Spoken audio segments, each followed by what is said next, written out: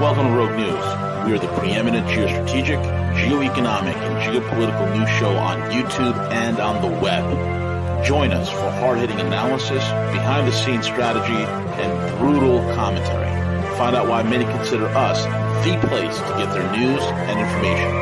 Check us out at roguenews.com. Follow us on Twitter at Real Rogue News, Facebook, and most of the popular podcasting apps. Most of all, remember to subscribe, like, comment, and share.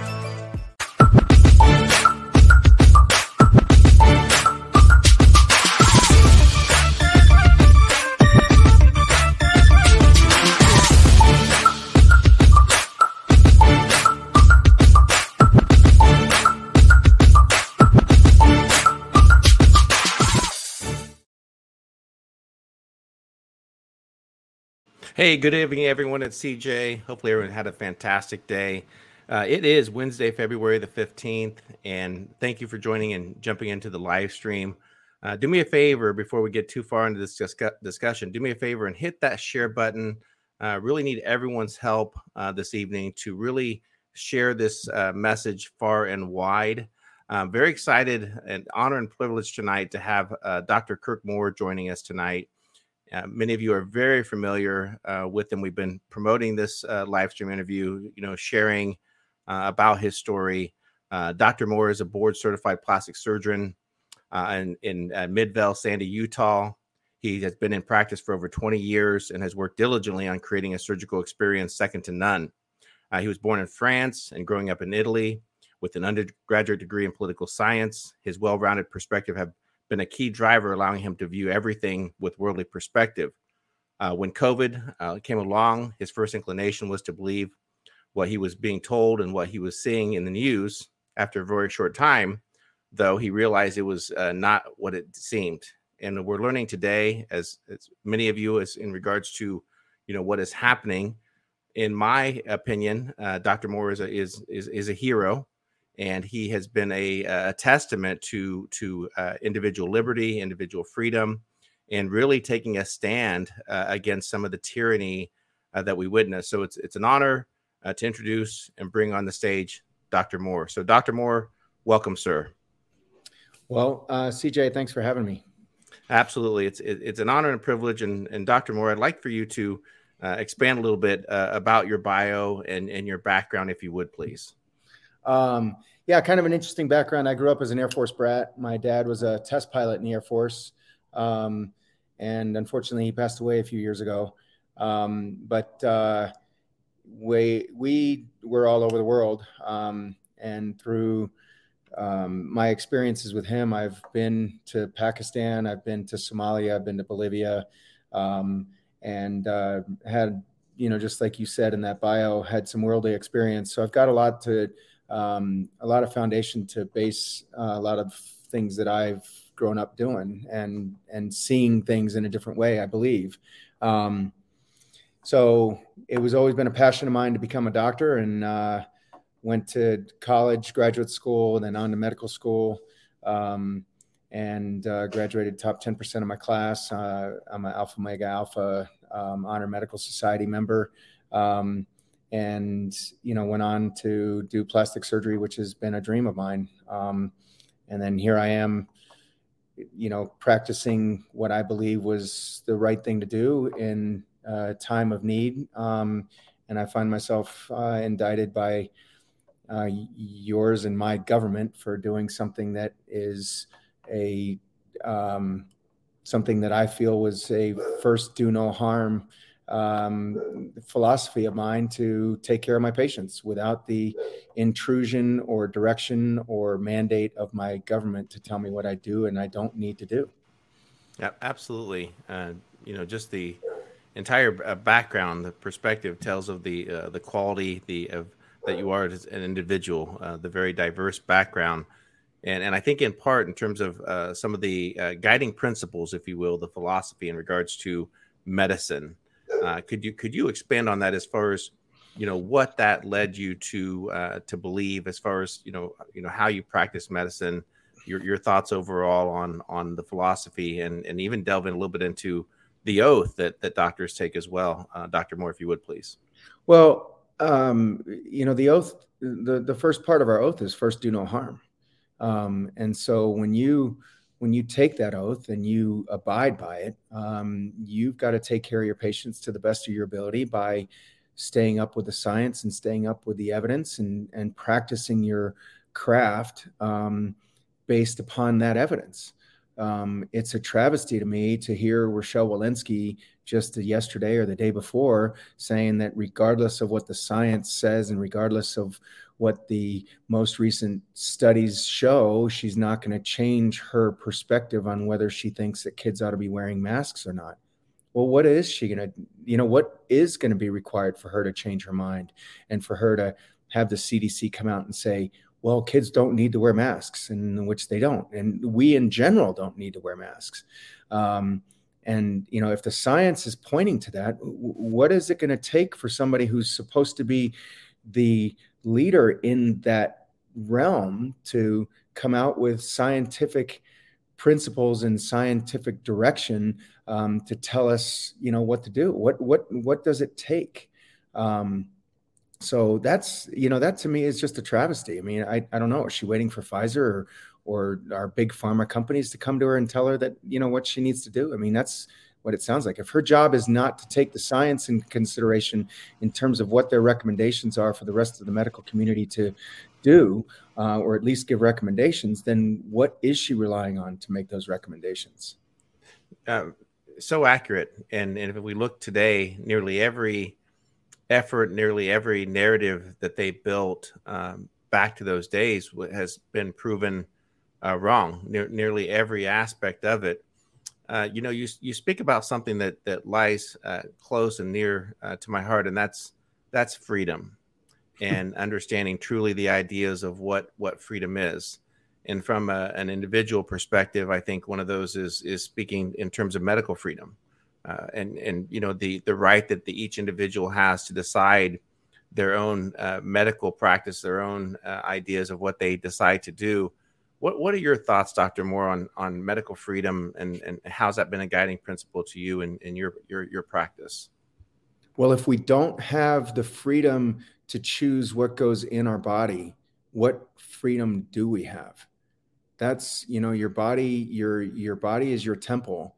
And if you're being told by the government that you have to have an injection or you have to take a medication or you have to do something in order to be a contributing member of society, or you have to stay home, what other freedoms can they not take from you? Or it ends there.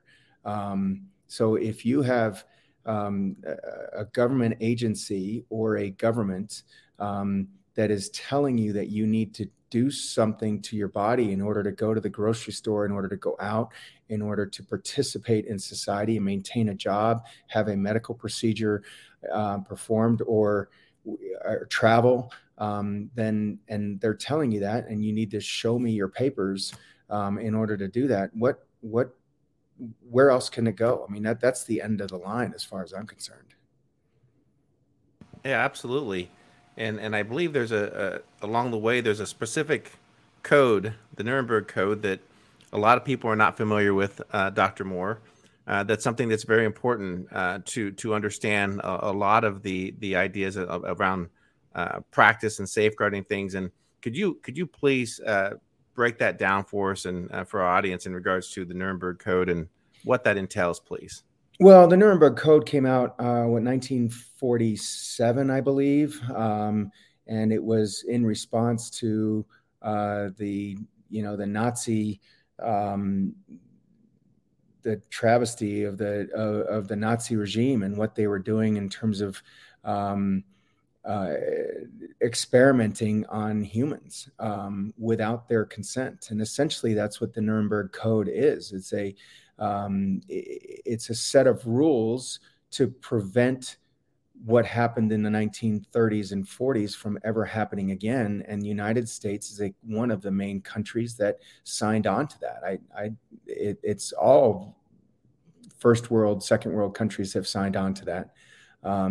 And essentially, we're not allowed to experiment on human beings without informed consent. We are currently doing that. We had we had a flyer out of a vaccine that had intentionally left blank on a 16 by 20 piece of folded paper that didn't give you any information whatsoever about what the ingredients were, what it could possibly do to your body. Well, part of it is because they didn't know what it could do to you, and they still don't know what it can do to you. They don't know how long it stays in your body. They don't know. They don't know what organs it goes to, or at least they tell us they don't. We have an idea. There are some studies that tell us, and this goes all the way back to 2020 and 2021. Japanese biodistribution study came out and said that it went everywhere in the body, went to every organ, brain, liver, spleen, but it concentrated in the ovaries and the testes. So it's just we are experimenting on the human race right now. For a long time, having two children who have been vaccine injured, and firsthand witnessed some of those things. I was already at the very beginning concerned in regards to the how fast paced this was in regards to the mandates and that were instilled not only for those who were in the industry of health, but those who were first responders, and how quickly they were to really enforce some of those mandates as it related to the vaccines. And through that, we witnessed some of the definitions being changed in regards to what a vaccine is and what a vaccine should or shouldn't be doing. And I know you have a lot to say in regards to that, Dr. Moore. So could you please share your thoughts on vaccines and how that's kind of changed in the last several years in regards to how the medical community and the agencies look at vaccines?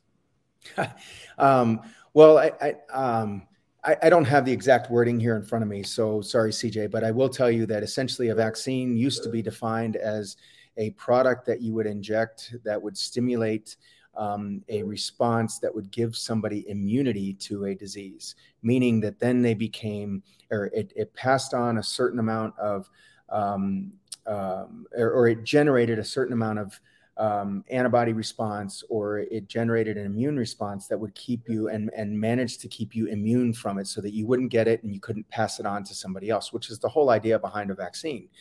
In September of 21, when they realized that this wasn't doing that, they changed the definition of vaccine to the point where basically it's a product that they inject that generates a response in your body, but it's exceedingly vague, doesn't say anything about immunity, and doesn't say anything about your inability to transmit it or to pass it on to anybody else. And so therefore, it's weaponizing our language to their benefit. And you change the definition to something, they think that they're going to get around it. But, in everybody's mind, people know what a vaccine is. People know what an immunization is supposed to do. And so they try to, knowing that this is not a vaccine and knowing that it doesn't give you immunity and in knowing that it doesn't prevent transmission, they had to try to change the definitions so that then they could say, well, we meet the current definition. I don't know, October, November of 21, a Pfizer vice president from Ireland is infamously in the EU and specifically says that they had to move at the speed of science in order to get a vaccine out. What is the speed of science? Yeah. And on top of that, she frankly admits that it was never tested for transmission. Wow. So now you are giving somebody a vaccine or a jab or an immunization, and specifically telling them that you need to do this in order to get back out in the public. But if you know that it's not preventing you from transmitting it to anybody else, what's the point? What is the reason for doing that? Yeah, absolutely. Absolutely. And the denial since that process, that there was never any concentrated effort when, people were reporting to the VAERS system in regards to what was happening, and now witnessing what's taking place, where now they're issuing cautionary advisories against it, but the warning signs were completely out there, and it's just such a shame. And that pressure that you mentioned to get back into society, if you will, that public pressure, the marketing campaign that our government worked with not only individuals, but with major influencers on social media to push this narrative. It was just so unfortunate. And, Dr. Moore, I want to speak in general in regards to, what took place and what specifically is happening to you, sir. Well, so I've been indicted by our federal government by three agencies showed up in my office about a month ago and confiscated my phone and my office manager's phone. Four of us plus my business, so five in total, have been indicted for fraud, for allegedly disposing of vaccines, and aiding and abetting, and fraudulently filling out COVID cards for patients that came into me. And that's all public knowledge. In addition to that, they claim that I did it all for financial gain. We have all pled not guilty. We are innocent of doing any of that. And we will fight this till the very end to prove our innocence. Yeah. I mean, in terms of the idea of helping families, helping individuals navigate through it, I think there is very much an oath that you took as a doctor to research, to look out for your patients and their best interests. Certain factors that obviously play into that, and one of those was the fear that was put out in regards to the entire COVID narrative. We had people time and time again who were wrong, who initially said that you need to take the vaccine because it literally stops the spread, and how quickly that they finally figured out that never mind, it doesn't do that, but they're still reluctant to get the facts out there to people. In your opinion, what is your thought in regards to COVID in general, and how that played a part to leverage that to put a lot of fear into people? Was it because of the tyranny that the government was looking at accomplishing? Was it that they didn't know what they were doing? What in your opinion, what were some of the driving factors in regards to the COVID narratives in our country?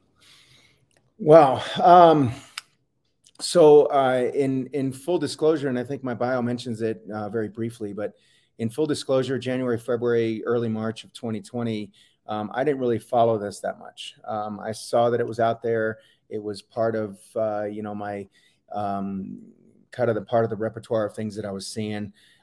In early to mid-March, I started paying a little bit more attention to it. I started getting really nervous. I was seeing all this quote unquote evidence of this really bad disease. I was seeing the lockdowns that were going on in Wuhan, China. And so I made a decision. I closed my office. I'm seeing 100, 150 people a week. I'm exposed. My staff is exposed. I'm a single dad, taking care of my kids, and, who knows what is, what's the next thing to walk in my door. So I believe it was March 17th. I shut my doors. About a week later, the whole state of Utah shut down. Anything that was non-essential got shut down. By the time that happened, so the 17th of March to the end of March, by the end of March, I was completely on the other side of the fence. I realized that this was nothing but a fear tactic. I realized that it was a cold virus. At that point, I'd heard about Event 201, which was an October meeting of all of the minds and a simulation of a coronavirus pandemic. And they were following a script. And that's exactly what they did. They followed a script. They generated fear. And fear makes people do things that they might not necessarily do on a regular basis. I started prescribing hydroxychloroquine for everybody, according to Dr. Zelenko's protocol. I was having tremendous success. I've probably treated 800 to 1,000 people. with people contacting me and then treating all of their family members and their kids and parents and grandparents and everything else, until I couldn't prescribe it anymore, when the government kind of more or less confiscated and bought up or just refused to supply hydroxychloroquine to the physicians any longer. Had pharmacists tell me that I couldn't prescribe it. Then I went to ivermectin and they did the same thing. And it was, I just couldn't understand at first. And then I couldn't believe that we had a government that was just so in control of our medical system that they would deny treatment to patients that needed it. It was the first time in 22 years. I mean, I graduated from medical school 30 years ago in June. And it's the first time in 30 years that I'm being told what I can or can't do as a doctor. And it was just amazing to me that they would do that. And the secondary thing, and you mentioned this a little bit earlier, CJ, is the other people, my colleagues, and everybody just kind of like fell in line. It was an amazing process to me where how did we all just forget about the scientific principles, the scientific method? How did we forget about, just critically thinking through a process? And when did we ever think that there was an appropriate thing to not treat people for something that they were coming into us as doctors, as their providers, as their clinicians, and they're sick and they don't feel good? And since when was it appropriate for us to just say, sorry, I can't treat you because the government says I can't, until your lips are blue, you can't breathe, and we're going to put you on a ventilator, give you remdesivir, kill 80% of you, and the 20% that survive are going to be maimed for the rest of their lives? It's an amazing, when you think back on it and you objectively look at what that process was. We have to wait for a vaccine. We have to wait for a vaccine. When did we ever wait for a vaccine on anything else? Yeah. We've been trying to find a vaccine for cancer for over 100 years. We've been trying to find a vaccine for AIDS for 40 years. And all of a sudden, we're going to find a vaccine for a common cold virus in less than 12 months with a novel technology that's failed all animal tests. Again, objectively looking at this, how do we all fall in line? How do we say, oh yeah, that's the right way to practice medicine? Yep, absolutely. Very, very well said. It reached a level of medical tyranny in our country. That's how I label it. It's medical tyranny, and I don't want to pivot too far off of the discussion, Dr. Moore, but we kind of witnessed the same thing post 9/11, where there's something that happens and they leverage certain amount of hey, we're going to protect you by instituting all these institutions, NSA, so Homeland Security. the Homeland Security, so many of those, and effectively they accomplish some of the same thing with the COVID narrative, not only with the lockdowns, but with some of the state departments of the Bureau of Health who instituted many of these things, and they went about and really suppressed information, and the truth is coming out, and I'm glad to see that, similar to the Twitter files, where it's right. A proven fact that certain individuals became targets, of the government, that they were working in collusion with Twitter to effectively silent people, and maybe I'm wrong, but I believe at some point that there should be a debate into the conversation. There should be some productive conversation and talking about what doctors are seeing out there. There's also a thing called informed consent that is very important, that takes place, and I don't recall seeing that. I've been to some of the drugstores and witnessed firsthand basically what takes place, and just some observation, and I don't see that taking place, and most people don't know what informed consent is. Do you want to share a little bit about your thoughts on informed consent, and go ahead? Well, yeah, Dr. Malone Robert Malone is one of the big docs that's out there talking about, the lack of informed consent. That's been his primary platform, I think, since the beginning. And he's absolutely right. It's informed consent basically means, hey, I'm going to do this to you, or I'm going to give you this medication, and these are the risks, these are the potential benefits, and allow that person to make a decision about whether they want to proceed or not. And that's informed consent. There was none of that. I mean, like I said earlier, the package insert was completely blank. There is no, package insert on almost everything else has the diagram, the molecular diagram of the drug. It tells you how it's made. It tells you how much is in it. It tells you where it comes from. It tells you all the potential side effects. Gives you, some of the potential benefits, what the cross reactivity is to other medications. None of that was in here. It was a total travesty in the practice and implementation of the medical of medicine, just in general.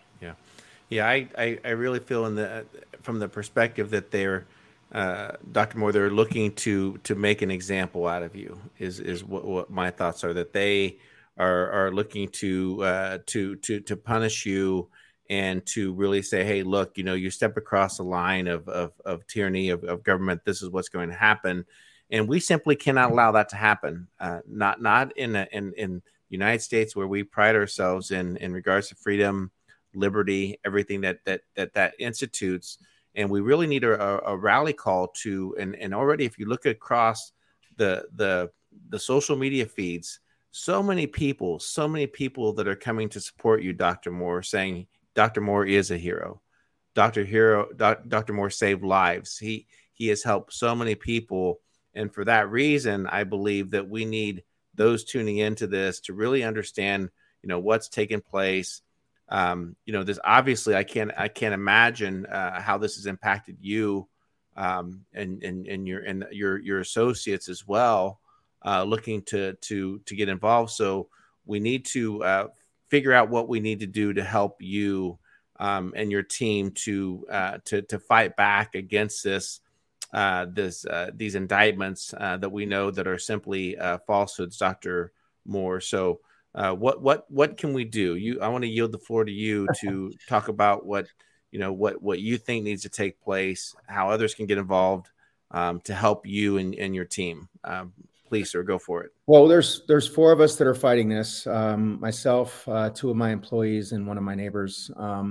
And we've had to hire attorneys. It's gotten to be an exceedingly expensive process. I mean, I'm using my own government money against my own money, and all of us are, to try to fight this.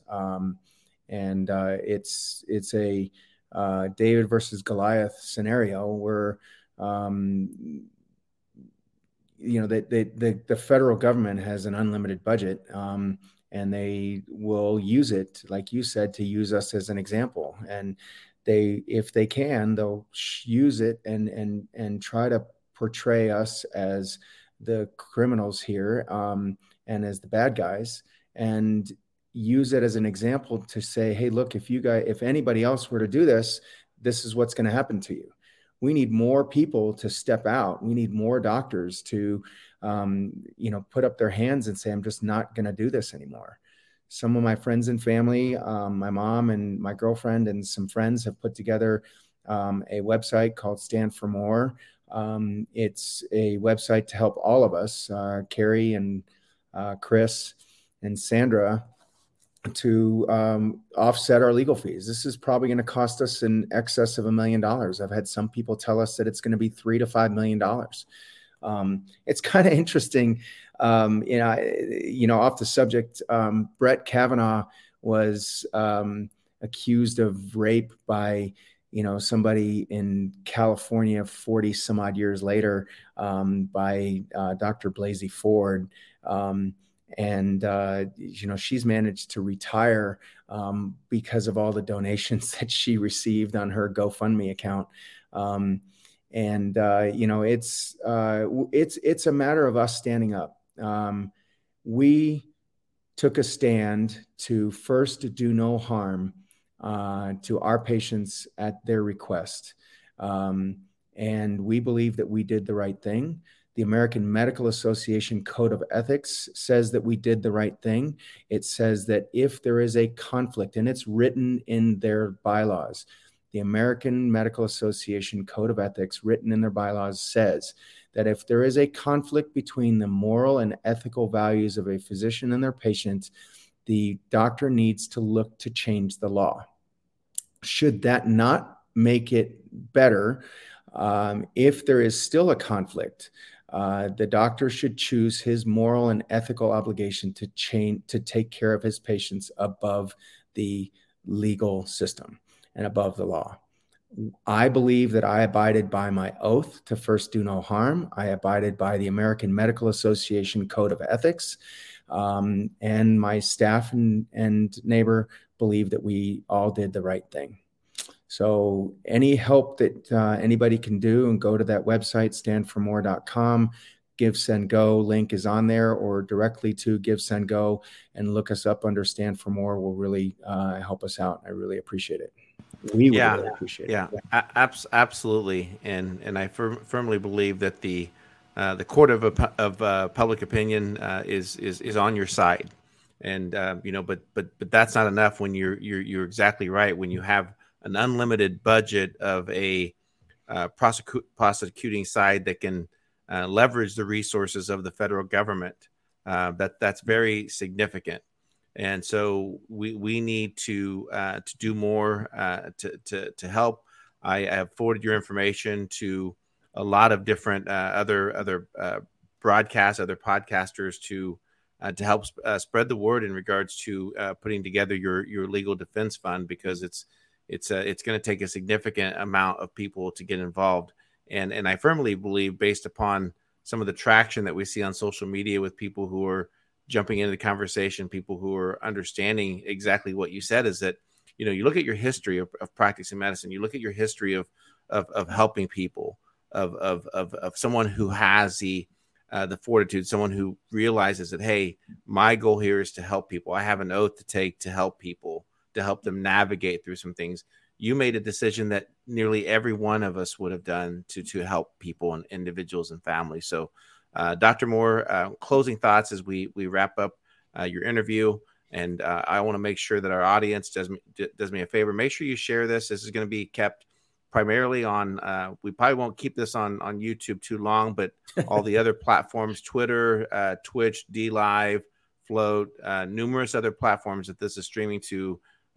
Share this, share it far and wide, and let's figure out a way what we can get involved to help Dr. Moore. So closing thoughts, Dr. Moore, please. Yeah. So closing thoughts. One is, this goes back to just a philosophical thing. As I said earlier, I treated hundreds of patients, 1,000 plus, and I never got paid. We never took a dime. I did it all on my own, weekends, holidays, Christmas, New Year's Day. And it was just a passion of mine. I was seeing people. I'm not a primary care doc. I'm not somebody that takes care of, sinus infections and runny noses and flu-like symptoms. But I was having friends, family, neighbors, people that I didn't know coming to me because they knew that I was treating people and they couldn't go anywhere else to get treated. I have dozens upon dozens upon dozens of testimonials from people that I took care of, in that vein. And it was in no way, shape, or form were we looking to make any money on it. I was just trying to take care of people because they couldn't get it anywhere else. And that was the driving force behind this. I wanted to make sure that people knew that they had a place to go and they could get treated. Nobody, again, as I said, nobody in medicine, or I was never told in medicine that you couldn't treat people. And you're always treating people early. Somebody has prostate cancer, breast cancer. You don't want to catch it when it's already metastasized to the liver and the brain. You want to catch it when it's a small, tiny little spicule, and you treat it. And that's when you cure it. And the same thing goes for a flu.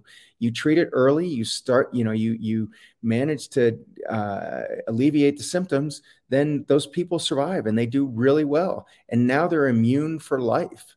And so that's what we did. And we'll continue to do it.